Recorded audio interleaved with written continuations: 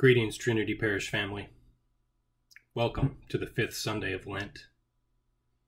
As always, it is an honor and a terror to share with you the words on my heart. We're going to talk about the past and the present, the pain and the hope of then and now. And as a deacon in training, we're going to use the diaconal lens of the deacon, which means we're going to talk about service and obedience and our sin. And as always, our baptismal covenant. The book of Jeremiah, as we know it, is from the Hebrew Scriptures and generally defined as a latter prophet, which means all the prophecies therein are post-destruction of Israel, post-destruction of its sanctuary and its temple, the end of its political independence. Very much a picture or tapestry of grief and suffering, a book of lament, a book of destruction, but also a book of coming good news and hope. I think it sounds a lot like the kind of sin and violence-filled world we still live in today, still clinging to hope, suffering in division and blame, suffering in hatred of race and gender, all the while trying to survive a worldwide pandemic. Yeah, I'd say there are some pretty serious parallels between the world of our text and the world of our own current existence.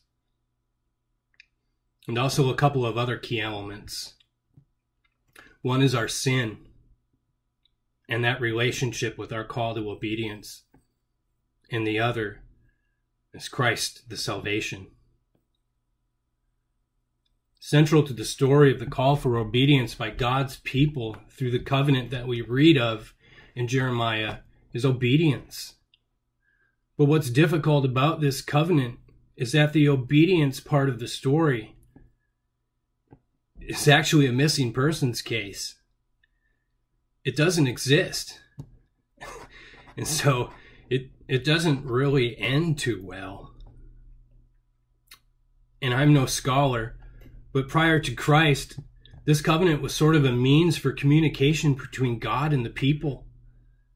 And let's remember, the covenant is relationship.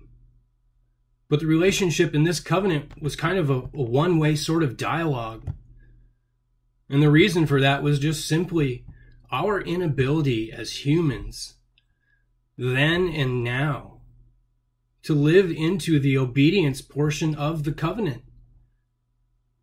Because of our sin. And it's not pretty. And it's not about blame. It's not about who did this or who didn't do that. It's just about our collective falling short as humans. Which brings us to the Christological trajectory, which I think can be discerned in Jeremiah's prophecy. We are now 5th week deep into the reflection on the suffering of death to come of Christ. We are deep in penitence and seeking the hope of salvation through Christ and the resurrection to come. But we aren't quite there yet.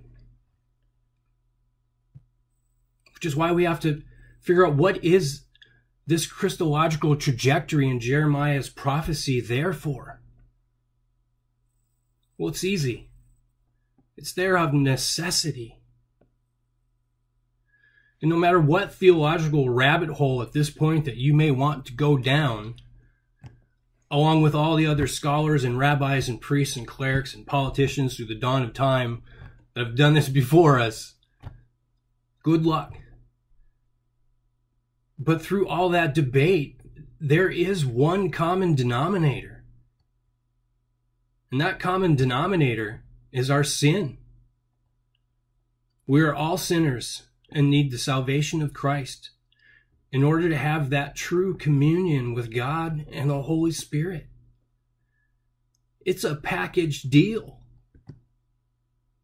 And it's a package deal that I think was given to us by a loving and merciful God who recognizes that we just don't have what it takes to live into that law.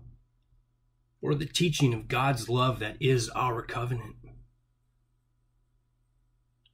Theologian Samuel K. Robert proclaims, Christ himself becomes the embodiment of God's willingness to show perfect love so that the world would be reconciled to God.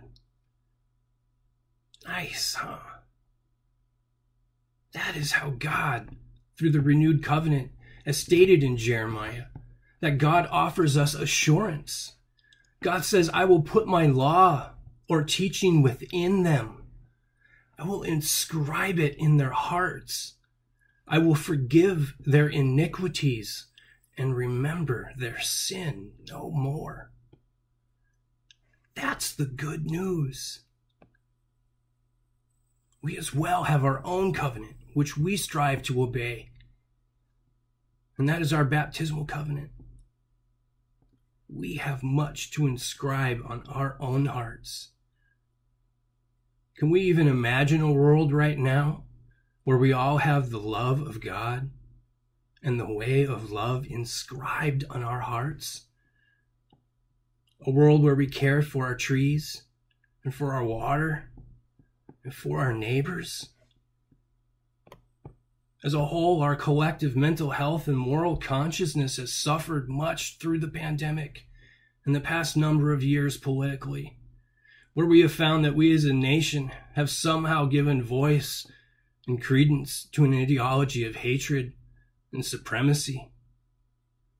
What we thought was just something hiding in the background or lurking in the sewers is very much something that is real and in our face.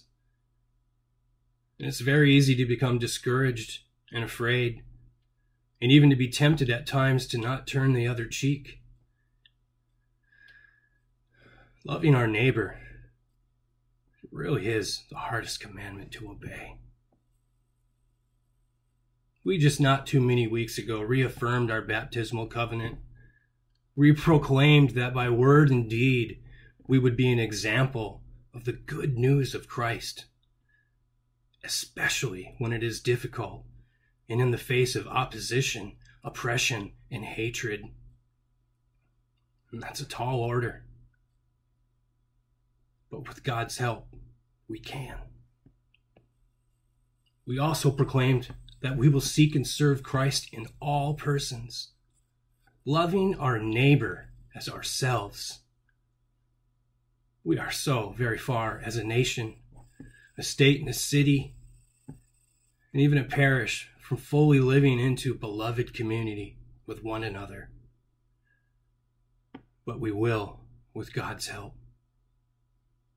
And that whole loving your neighbor thing, through that comes the healing power of love through relationship.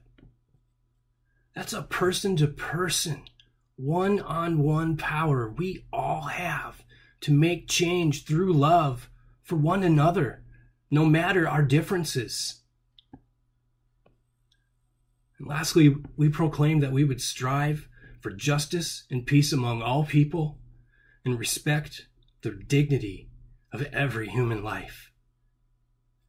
And we, as a nation and a city, aren't seeing much of that either.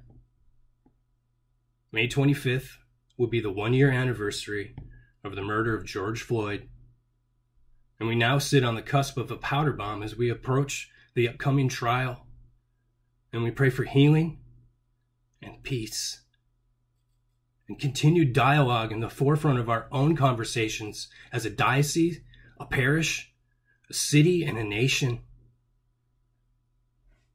We also remember that we are called to stand in solidarity with those whom are suffering and oppressed, which is why I want to take a moment to remember the 8 Asian American women killed in Atlanta this week. We stand in solidarity with our Asian American sisters and brothers. Scores of senseless acts of violence and hatred have taken place in the city of Seattle over the last number of weeks. And they are just a part of a very troubling statistic that is on the rise throughout our nation. Bishop Curry shared the sobering statistic from the AAPI Asian American Pacific Islander Hate Watch group, that already only in the third month of the new year, 3,795 individual incidents of violence have been acted out upon our AAPI sisters and brothers. That's a lot of Asian Americans having a really bad day. We weep with you. Bishop Curry says, we who stand for love must speak up and stand up and show up. And with God's help, we can. I am so incredibly thankful for my sisters and brothers serving on the Trinity Parish Racial Reconciliation Committee and all those who have trudged through the hard work of sacred ground.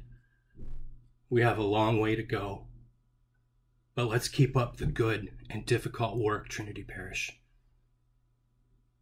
With God's help, we can live into our baptismal covenant. We can share the good news of Christ as the suffering servant. Suffering is a part of the economy of salvation. So fear not. We are all in this together. We have each other and the good news of salvation through Christ our Lord. Amen.